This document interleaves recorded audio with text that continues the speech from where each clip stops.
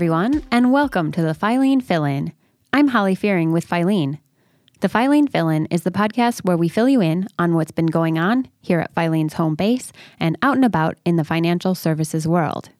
This one is for all of you that love stories about money, where it came from, where it's going, how it's going to get there, and how our lives will always be impacted by the ways we use physical and digital currencies.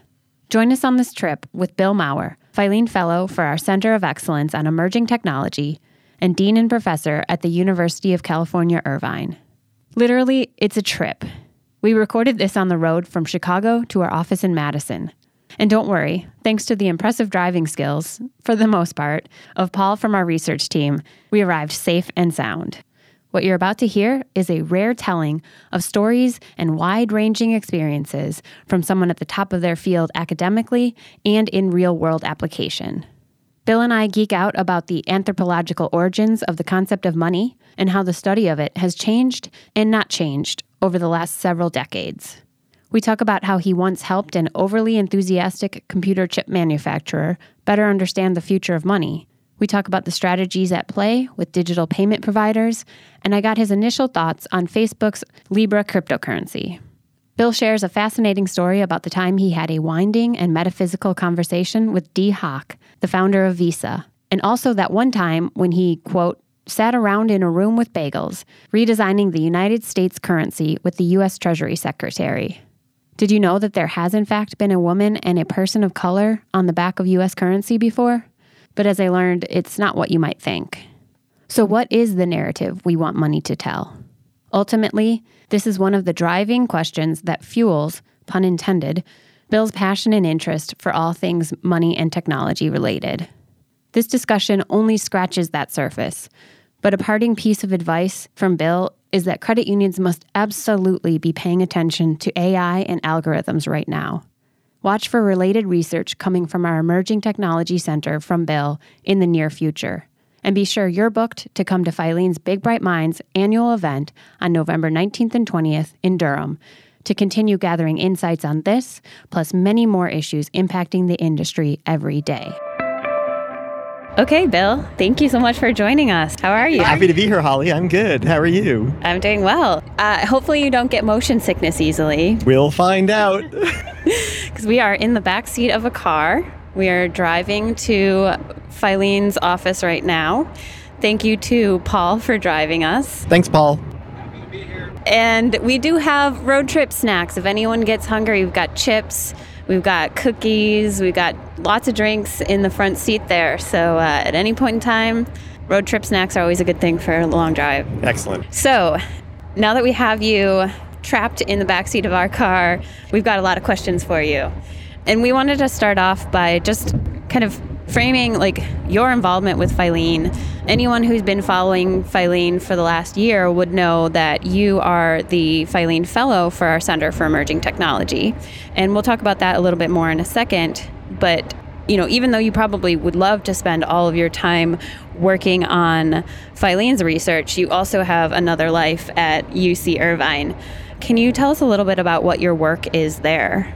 Sure. Well, at UC Irvine, I'm a professor of anthropology and law, but more than that, right now, I'm also the dean of the School of Social Sciences. So I'm the dean of a large school within UC Irvine. We've got about 9,000 undergrads. So my school alone is bigger than most liberal arts colleges. UCI as a whole has around 25,000 students. I've got about 170 faculty and a staff of about 100, and I basically manage and supervise the affairs of that school.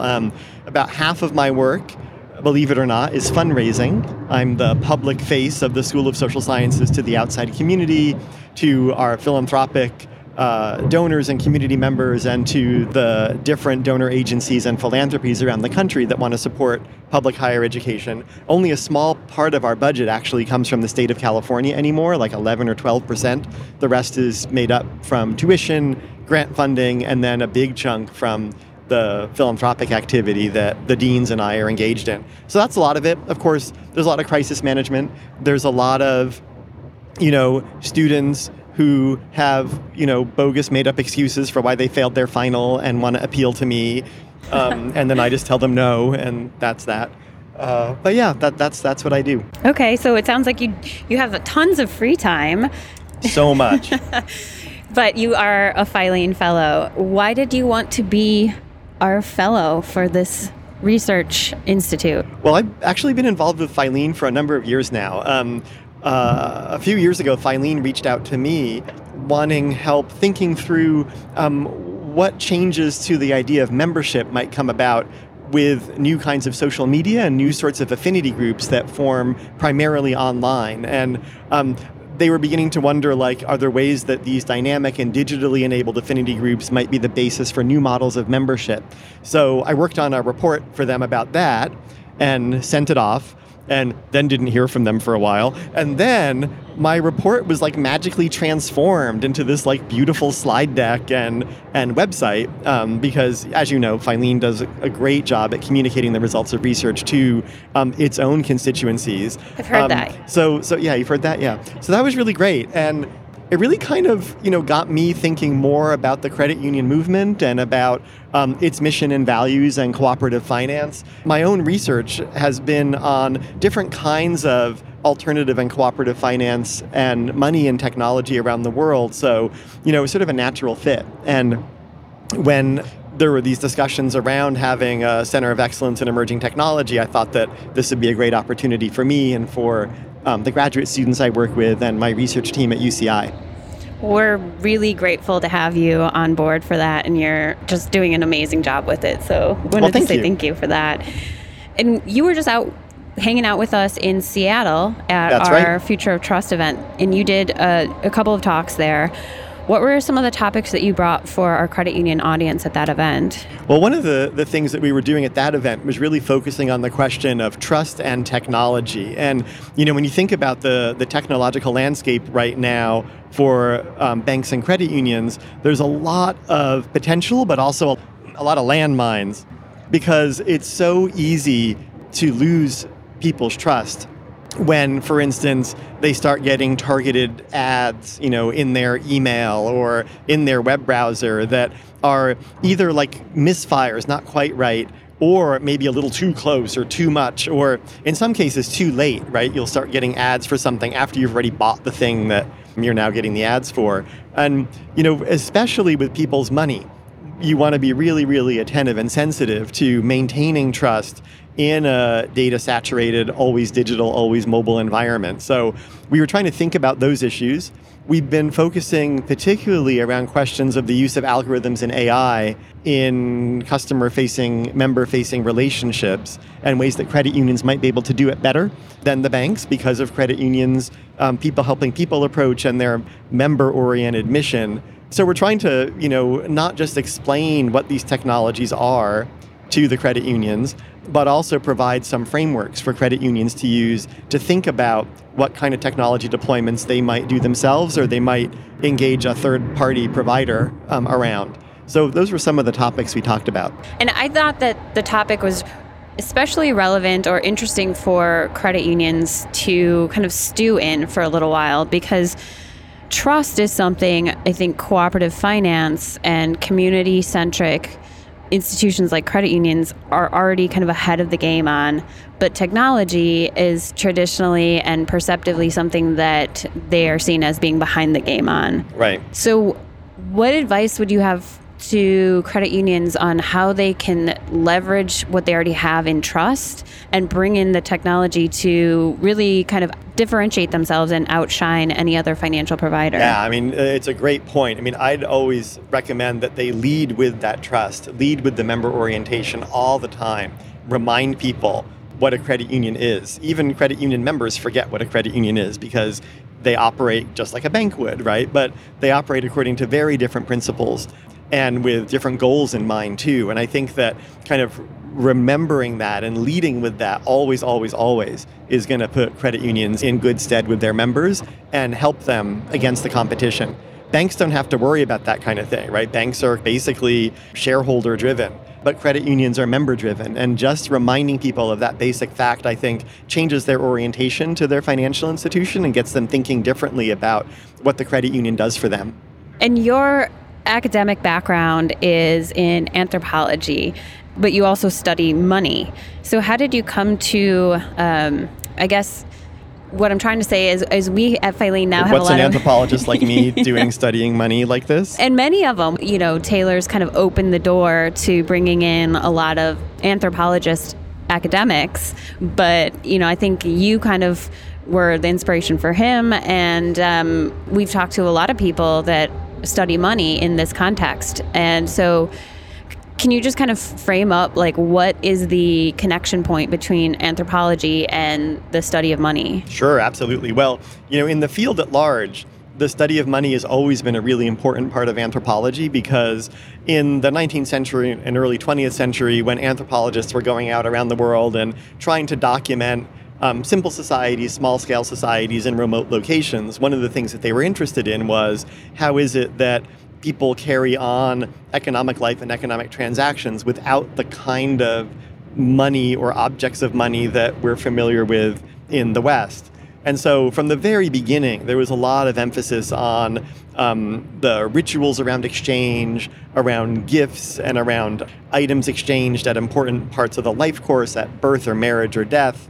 Lots of focus on the material culture of so-called primitive money, the shells and bits of metal and bracelets and jewelry and that sort of a thing. So there's always been that within the field of anthropology. Now, I actually came to it a little bit late in my career. When I was doing my dissertation work, I wasn't really interested in money or finance at all.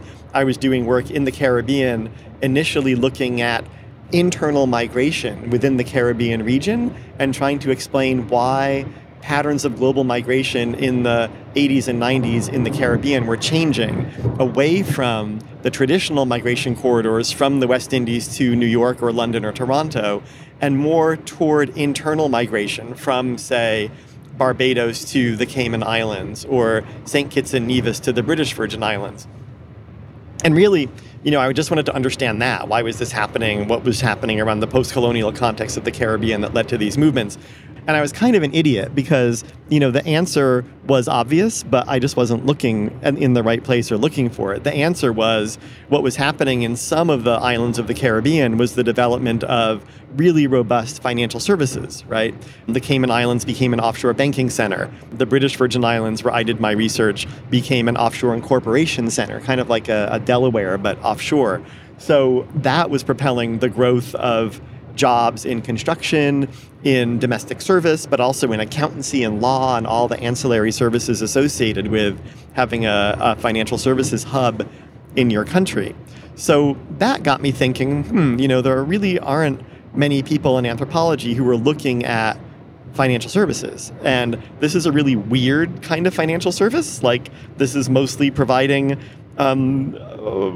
tax haven kind of stuff for people trying to hide their money from their own country's revenue collectors. When I was in the British Virgin Islands, there were a lot of instances where a lawyer would come to incorporate on behalf of a client in the British Virgin Islands, and the typical client was a wealthy Brazilian man who was trying to hide his assets from his wife so that he could shunt stuff to his mistress, right? And I was like, oh, great, that's got everything anthropologists love. There's kinship and power and money and whatever. So I really kind of dived into thinking about finance anthropologically, and that led to a bunch of other projects. But to get to the stuff most relevant to Filene, I was invited to write a review essay on the anthropology of money and finance. And this is the kind of thing that one does at a certain stage in one's career, where you're kind of summarizing everything that's gone before and kind of putting a stake in the ground and saying, this is the state of the field right now around these issues. So I wrote this thing, and usually when you write things like that, you assume that a few grad students are going to read it, and your friends, and the handful of people in your subfield, but that's it. Well, what happened with that paper was one day I was sitting in my office. At the time, I was the chair of the anthropology department, and there was a knock on my door, and I opened the door, and there's this guy there holding a printout of my paper, and it was all marked up, like Crazy Town marked up, right? And he waves it, and he's like, did you write this paper? And I'm like, okay, I have no alarm, but Norma is right next door. I'm perfectly safe. And I'm like, yes. And he says, well, my name is Scott Mainwaring, and I work at Intel. And I'd really love to talk to you about this for a while. So I let him in. And we ended up talking for about 3 or 4 hours. And basically, at the time, Scott, who's become a good friend and colleague and is no longer with Intel, but at the time, he was part of a team that was tasked with helping Intel think about the future of money. And, Intel is a chip manufacturer, a chip designer.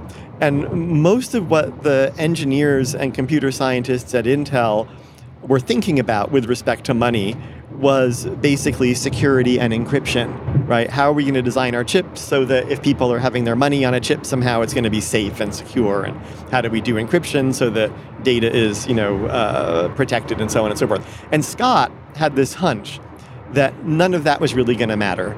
That at the end of the day, people don't care what's happening under the hood. What they care about, at least where their money is concerned, is can they do the things with their electronic money that they do with their physical money that are not just limited to buying and selling stuff.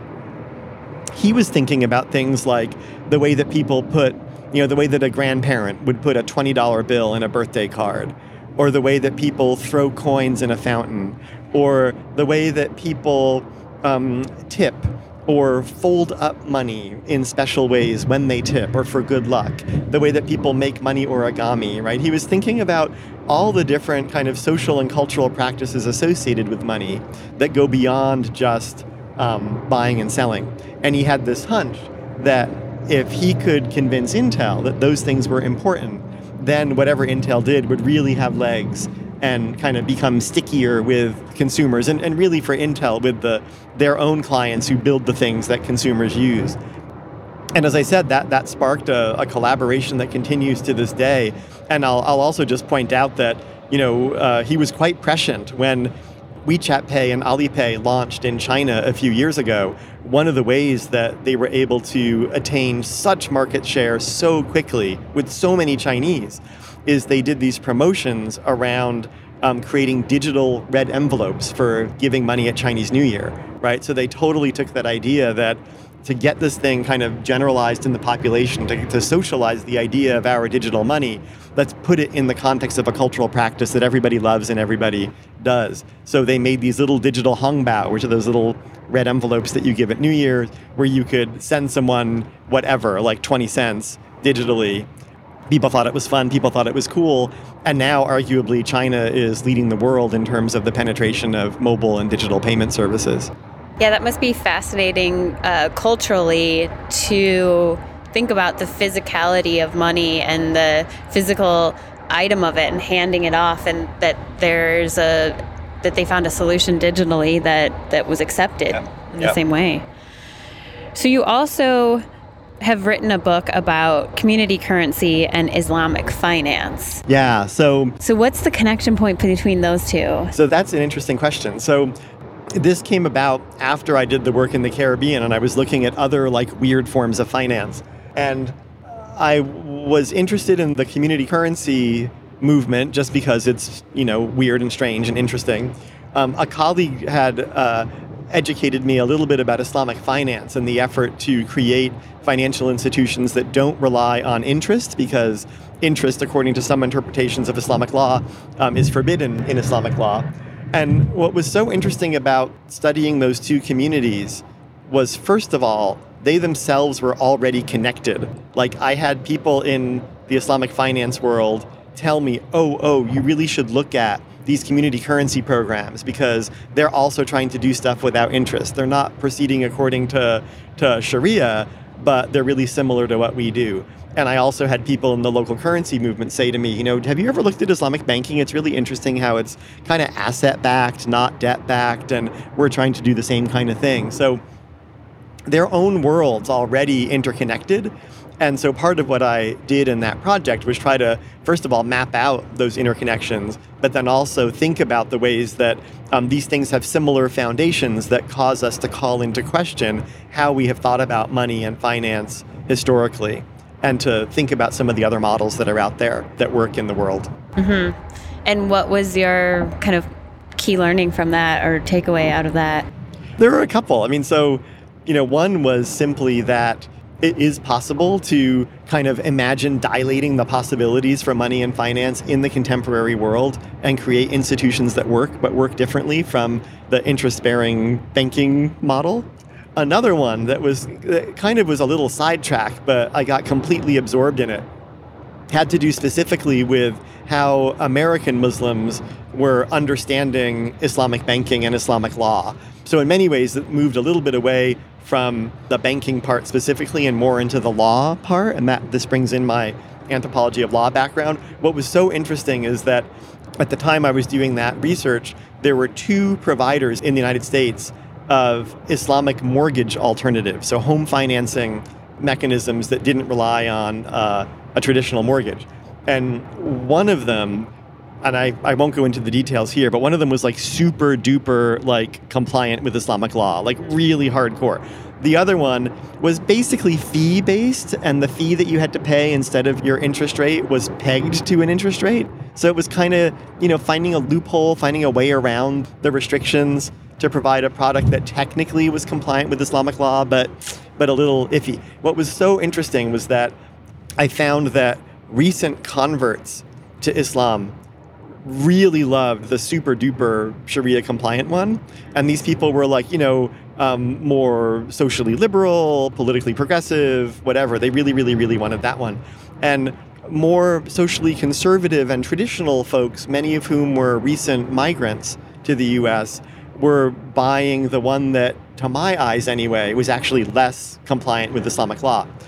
But what that other company did was they had all the trappings of applying for a regular mortgage. There were all these forms, there was tons of paperwork, there were all these things you had to sign, and there were seals and, all that. And in interviews, people said, well, this just felt more like the law. This felt more legal. This is what I think the law is. And if this is the law and those people on the other side of the table are Muslims, this must be Islamic law, right? So it really turned into a project about immigrant legal consciousness and their idea that, law looks like a certain thing. Law means forms and stamps. So it's like the theater of it more exactly. So. That really, really was compelling. Whereas the converts were really into learning about Sharia through this very, very strict mortgage product. Yeah.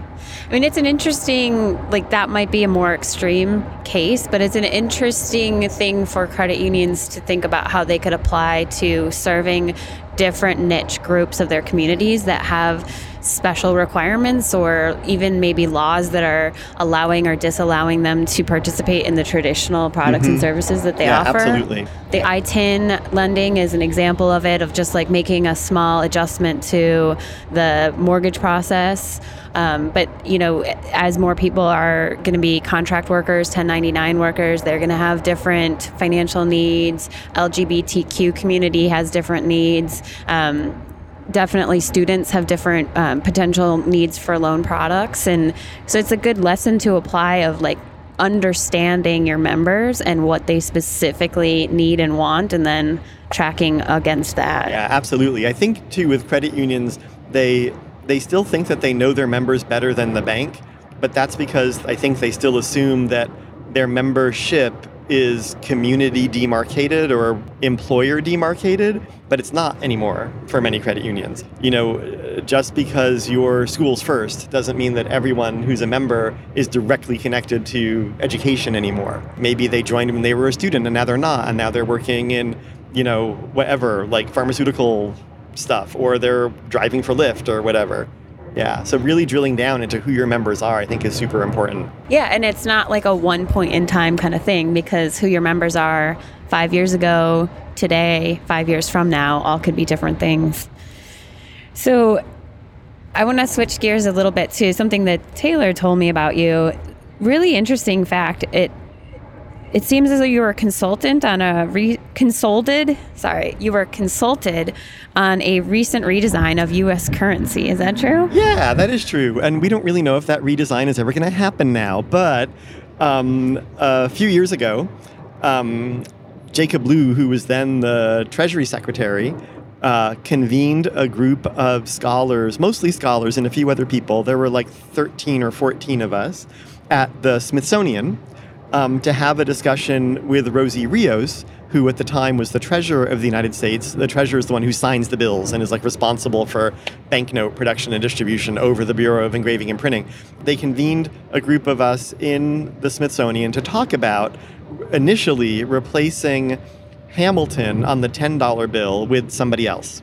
And the group of people that they convened was almost entirely historians, academic historians, historians of the founding of the Republic, historians of the Civil War, women's historians, historians of slavery, and historians of money.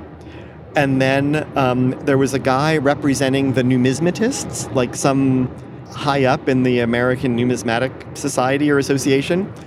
There was the curator from the National Numismatic Collection at the Smithsonian, and she had actually brought out for us to look at examples of banknote design from around the world and also from other periods of U.S. history.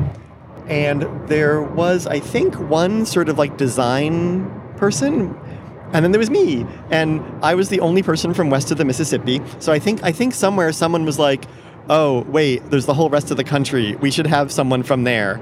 And then also I think someone was like, oh, besides the design person, none of these people actually work with living human beings and think about what they do and how they interact with actual money today.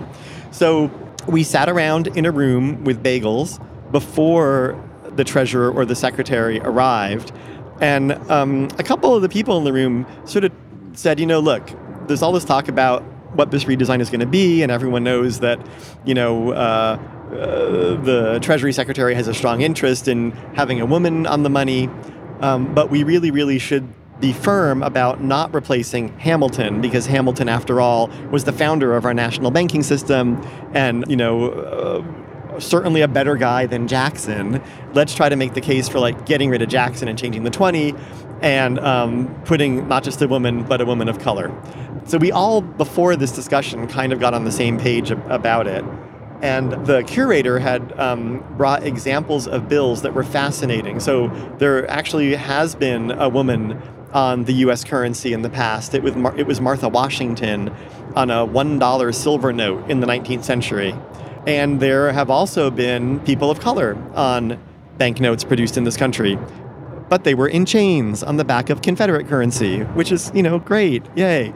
So that got us thinking about the way that currency tells stories, but can also loop around in an arc to kind of close a narrative. And we thought a lot about what is the narrative that we want the money to tell. Anyway, we had a wide-ranging discussion once the treasurer and the secretary came in. The secretary left after a little bit of time. Rosie Rios drew our attention to the back of banknotes and talked a lot about how her favorite is the $2 bill, because instead of a building, it has a scene. Yeah. And that got us thinking about, well, you could take the backs of the existing bills and keep the buildings, but, activate them with a scene, an important historical scene that took place at that building. So, for instance, if you keep Lincoln on the front of the 5 and keep the Lincoln Memorial on the back of the 5, why not populate that Lincoln Memorial scene with Martin Luther King and the I Have a Dream speech, right? Anyhow, we had a great discussion. It was terrific. And then we all went away and didn't really hear anything for a while. And then we were all invited to a conference call where Rosie Rios announced what then became public, which was that they were going to not just redesign one bill, but the entire family of bills, and that they would indeed keep Hamilton, keep the Treasury building on the back, but populate it with scenes from the first suffrage protest, which was at the Treasury building. And the one that everyone knows about, replace Jackson on the 20 with Harriet Tubman and activate the back with important leaders in the civil rights movement. Well, right now, we have no idea what's going to happen because with the Trump administration, it looks like this has been put on ice for a bit, although there are indications that a lot of the work has already been done toward this redesign. So I'm hopeful that it will see the light of day someday.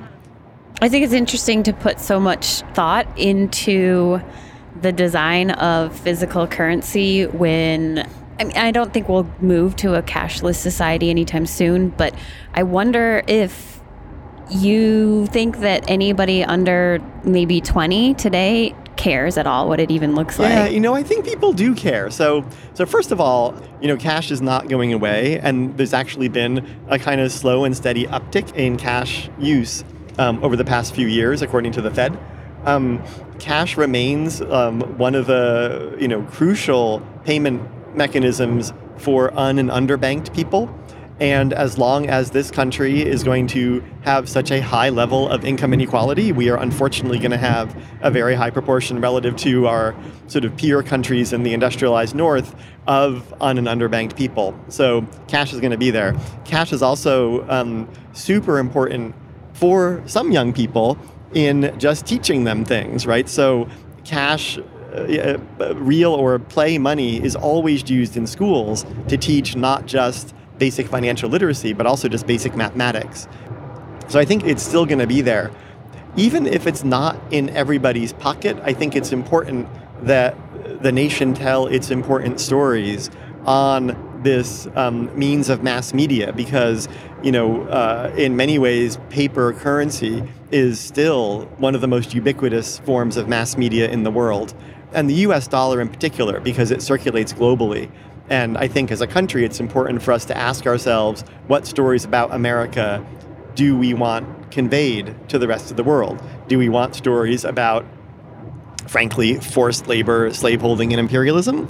Or do we want stories about, that great arc of emancipation and liberty on which the country was founded, even if it has not lived up to its ideals all the time? But similarly to how you talked about the solution that was found for like the red envelopes for digital currency, do you think there's a solution for having that story be attached to money when it's used in a digital format? That's a really interesting question. I mean, the thing is that right now, pretty much all digital payment providers are private companies that are more interested in promoting their own brand or mark, or paradoxically making themselves as invisible as possible, so you don't even know what's happening, but payment is happening in the background, right? If I think about the way that Braintree powers, ambient payment for Uber or Lyft or Airbnb, Braintree's not a household name at all, and that's just fine from its point of view. It doesn't want you thinking about what fees are being levied on the payments that you make whenever you step out of a Lyft, right? So it's an important question. There's the central bankers around the world responsible for the making of the money are actually grappling with this issue a lot and wondering about whether there should be a central bank digital currency, like a central bank version of like Bitcoin or whatever. But then they come back to that point about the money doing more than just facilitating payment, that the money also conveys things about the nation, and they don't necessarily want to lose that. It does feel very much so, like with physical currency that is backed by the US government, and with digital currency that is backed by giant corporations. Yep. So it's an interesting, it definitely feels different. Yeah. And, physical currency is pretty magical. Like, when I hand you $1, it's yours, just like that, right? I mean, and I can't get it back. And all of it is mine, and all of not it is yours. Like some cents go somewhere else. Exactly, right? it settles at par. Mm-hmm. Paul doesn't get any. We can tip him, though. So I think it's time to talk about what Facebook is doing now, because we kind of are dabbling into that area, cryptocurrency, and talking about large corporations kind of getting into the money game. So as you know, Facebook is now developing a cryptocurrency called Libra, governed by the Libra Association, a group of companies that have an equal say in how the cryptocurrency is managed. And I was just reading up about it, and the Libra Association sounds very interesting. Currently 30-ish organizations are part of it. Facebook is hoping that expands to 70-ish soon. But what is your opinion on Facebook getting into the cryptocurrency game? Well, so just for people listening to this, we're recording this just like a week after the announcement, maybe, of Libra. So a lot is still in flux. I'm still not up to speed even on how the thing is supposed to work. But there's a couple things just right off the bat. The first thing is, it sure looks like it's not going to be a cryptocurrency, at least in the way that we've come to understand them through the model of things like Bitcoin. There's not going to be a decentralized system controlled by no one, and there's not going to be a money that has value simply because people believe it has value or should have value. Instead, Libra is going to be managed and controlled by this consortium with seemingly Facebook at the helm, but also it's going to be backed one-to-one with a basket of reserve currencies issued by governments.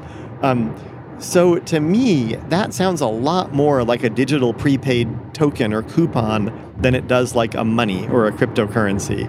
It sounds like, there was another experiment Facebook tried a while ago that I don't remember what that was called, but like Facebook Bucks or something, where, it was essentially just sort of like Starbucks stars, like a points system tied to value denominated in whatever actual currency.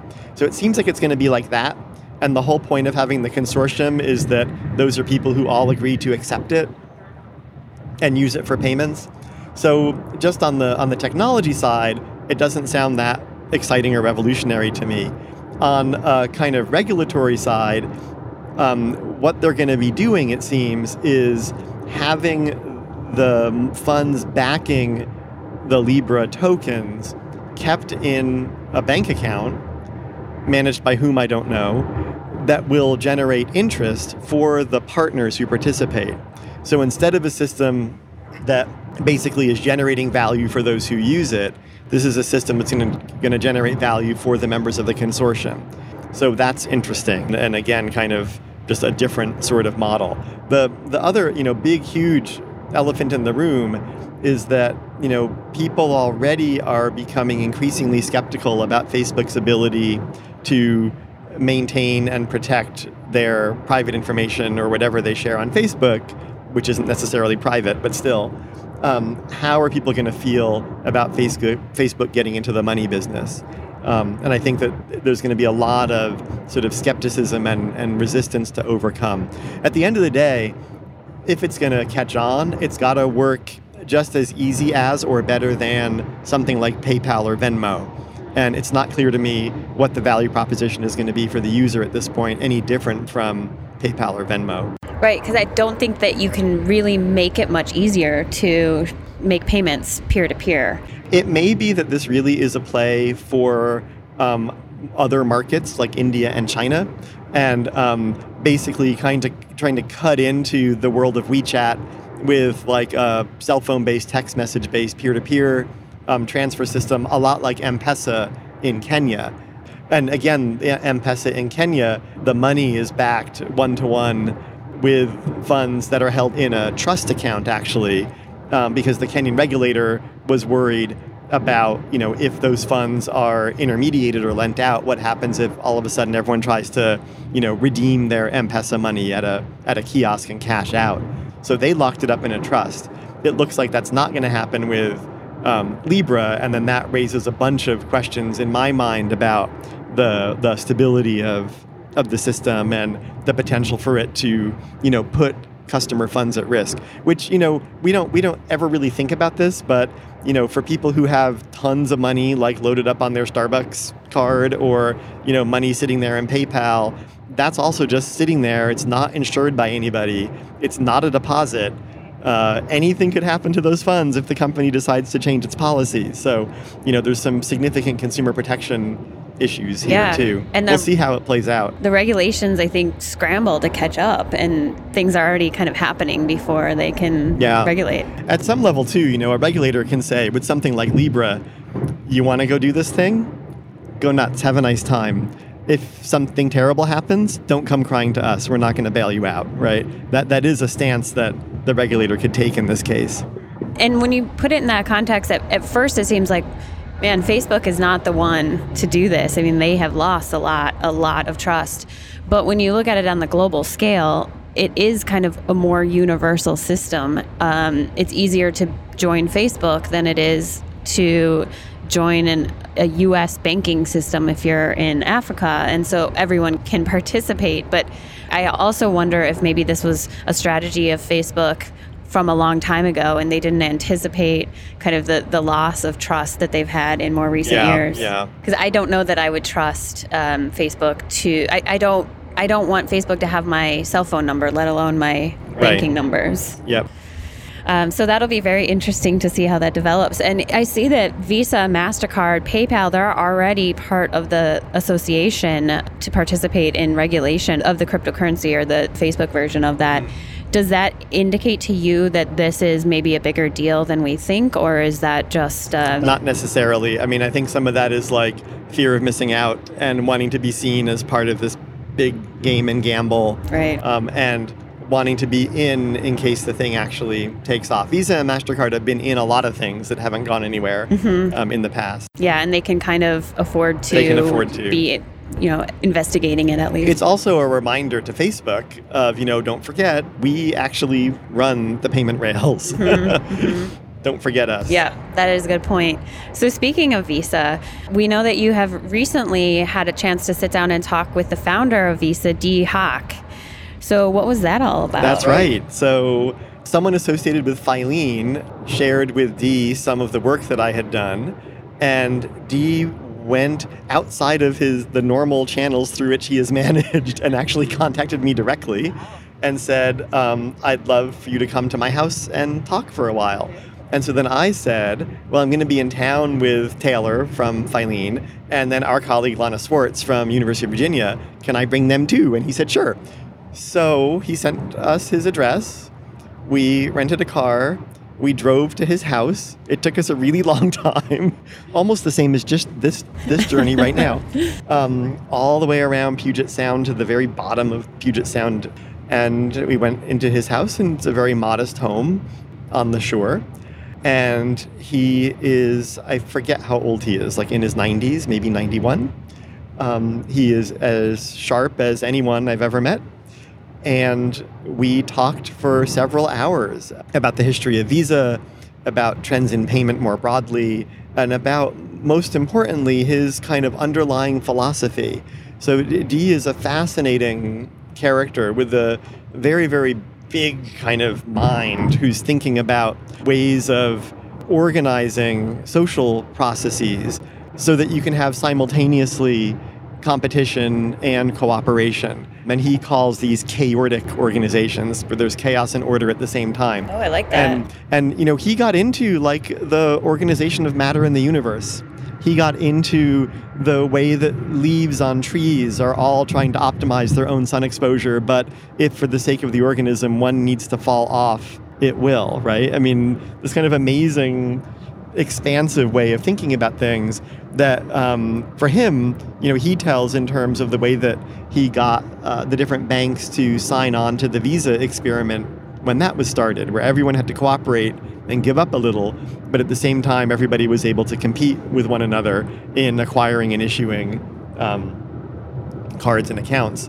So it was just super fascinating. I'll never forget one moment where Taylor asked him, if you could name like one book that really influenced and inspired you, what would it be? And he turned to Taylor and kind of scoffed at him and said, that's such an industrial age way of thinking.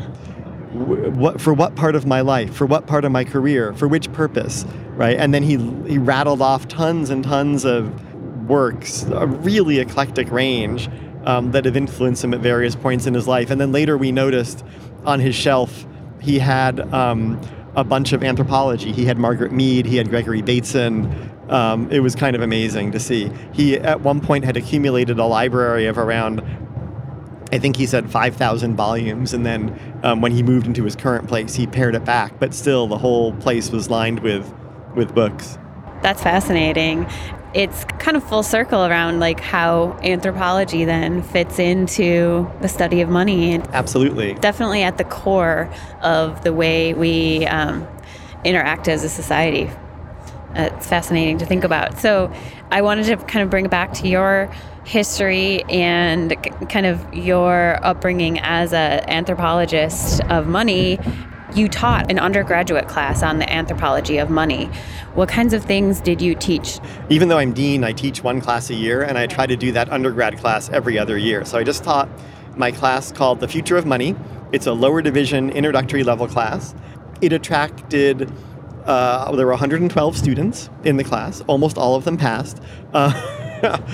About 60% of them were computer science majors, so that's interesting all by itself, right? And these are kids who were like, they've heard something about Bitcoin or they're thinking about getting a job at PayPal or whatever. And the other 40% were from all over the place, mostly social sciences, but from all over the place. And what I do is the first third of the class is called What is Money?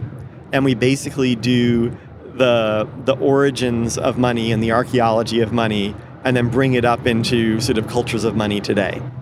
The next third is all about cryptocurrency, just because that's a thing that people want to know about. So we do basic stuff on blockchain. I teach them about Bitcoin. We have a fun little lab where I send them, well, they're divided up into teams of 10. I send each team leader some Bitcoin. It's like the only class where you get money from the professor. And then they have to send it on to the other people in their group, and then they send it on, and so on and so on and so on. And then the last person to get it is supposed to send it back to the TA, who was then supposed to send it back to me, which did happen eventually, but took a while. We're dealing with very small amounts of money here. But what they had to do is actually then go into the blockchain, into a blockchain explorer, and find the transaction, right, to teach them about how that ledger works and the underlying system. So it didn't really require them to do any coding, but it did teach them a little bit of code, which was kind of fun for me as a non-computer scientist to try to do and try to talk about and lecture about. And then the last third of the class is called What is the Payments Industry? And that's where I introduce them to the entire payments ecosystem. We talk about the origins of Visa and MasterCard. We do a lot of stuff on the regulatory situation in the US, which I tie to the history of economic inclusion and exclusion. So we do what was happening around the history of redlining and why there had to be like a Fair Housing Act and the Equal Credit Opportunity Act and all of that sort of stuff to help them understand that, you know, things that they're doing every single day have law behind them to ensure that everybody has access to these basic things that we need to do our economic lives. You know, to really get them thinking about how anytime we're talking about payment, we're talking about politics, and that if we don't keep our eye on those politics, certain things are likely to slip away. Mm-hmm. So comparing that to your first anthropology class as an undergrad, what kinds of things were you learning then? Oh my gosh, my first anthropology class as an undergrad was crazy. It was called Peoples and Cultures of the Soviet Union, and we read Stanislavski's An Actor Prepares, right, the kind of foundational book on method acting. And then we read Chekhov, The Three Sisters, and the professor was basically trying to explain to us how Stanislavski was trying to teach Russians how to act Russian, and that in itself is like this interesting like epistemological problem, and ethnography is kind of like that because anthropology is trying to teach other people how you act like whatever, like a person from, you know, a remote island in the Philippines, right? Even though you're not that person or whatever. The interesting thing for Stanislavski is it was teaching Russians how to be Russian, which is making Russians objectify their own culture, which we don't normally do, but which as anthropologists we're taught always to do. We're always supposed to be, you know, not just making the strange familiar, but making the familiar strange. So it was like a mind-bending experience taught by a crazy man, but it was a lot of fun. I was hooked. That sounds awesome. I mean, it sounds like nothing really has changed. I mean, we can talk about specific changes, but the principles of it have stayed the same, and the principles of the language of currency, the language of millennials, the language of Russians, whatever it is, the cultural languages, they dictate a lot of our behaviors. Yeah. And going back to just, again, what credit unions offer to their members and how they can connect with their members, the more you can understand the cultural language of the people that you're trying to serve. Absolutely. I think that's going to be a the really go. basic point. Like often people will ask me, like, you know, wow, anthropologists always have such great insights about things. Like, what do they do? What's their secret sauce? And I'm like, it's not magic. We just talk to people, right? You go and you talk to people and you listen to what they have to say, and you realize that where you're standing or sitting or what you're thinking isn't actually like the whole world, and that even someone who you think is very similar to you might have an entirely different perspective on things or a different orientation. And our job really is to kind of surface those orientations and spotlight those differences as well as the similarities to then help everyone understand a more expansive and capacious perspective on the human experience. Yeah. So I want to ask you some rapid fire round of questions that D. Hawk might have said were very industrial way of thinking type questions. Okay. But first of all, do you have any pets? Yes, I have a dog named Rufus, who is a 100-pound bloodhound. He has been scent trained, but not in a very good way. Mostly that's just to kind of tire him out. I have a very, very, very old cat named Ginger, who is kind of getting creaky, and, we just won't discuss her age. And then there are assorted fish. Okay. Yes, I've heard about your fish hobby. What is the deal with that? What is the deal with my fish hobby? So there's something very soothing and peaceful about creating a completely controlled environment full of beautiful green plants and little fishies. Mm-hmm. And I try to make the environment more for them than for me. Okay. So people will see, I have 2 tanks. People will see them and be like, where's the fish? And I'm like, that's the point. Oh, yeah. They're just hanging out in their own In one of them, spaces. They've begun to reproduce, which is soon going to pose some problems for me, but I'll deal with that this summer. Do you have coral in there, too? No, they're all freshwater. Okay. Yeah, no, saltwater is way too stressful. Yeah, okay. I've heard that you have a BlackBerry still. And here it is. Ta-da!